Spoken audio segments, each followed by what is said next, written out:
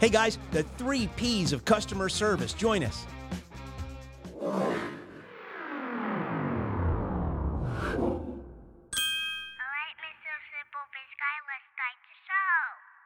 Hello, everybody. Jeff Mason, SimpleBiz360.com. I'm your host of Simple Biz 360 podcast.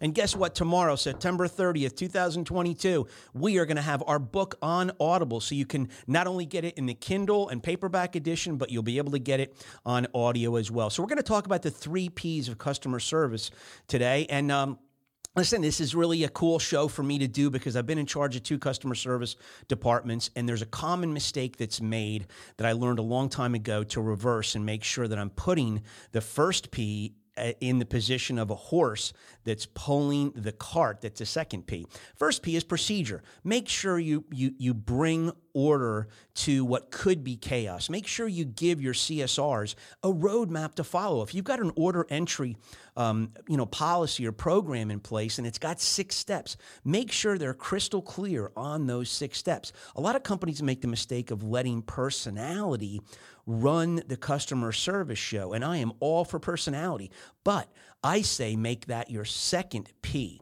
right? Let the horse, which is procedure, pull the cart, and in the cart is your personality. Let that person's special uniqueness flourish. Let it blossom. Let them share that connectivity with customers, build that bond with customers if it's a phone type of a customer service entity. But you don't want to strip that from them. Just don't let that be the lead horse pulling the actual, service. You want procedure, then personality. Now, how does this protect you? Well, most of all, it protects your customers.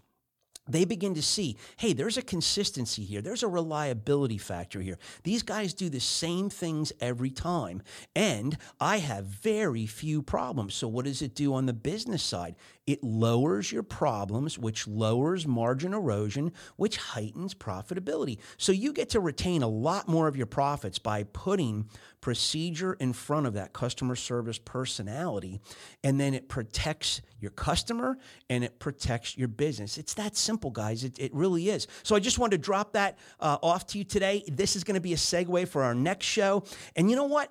We do a Lost in the Shuffle track at the end of every show. And today it's I'm So Glad, right, by Cream. And if you've never heard Cream, Cream is first supergroup probably in rock and roll ever, formed in '66. They did their last concerts in England at, I want to make sure I get this right, the Royal Albert Hall in London. And then they came back in 2005, and Jack Bruce, Ginger Baker, and the great Eric Clapton got together again, and for 2 nights staged that concert again, their final concert from '68. They kind of bottled up and put it together in 2005. So we're giving you that live edition from 2005, May 6th. Royal Albert Hall in London. Thank you, folks. We will see you in 168 hours.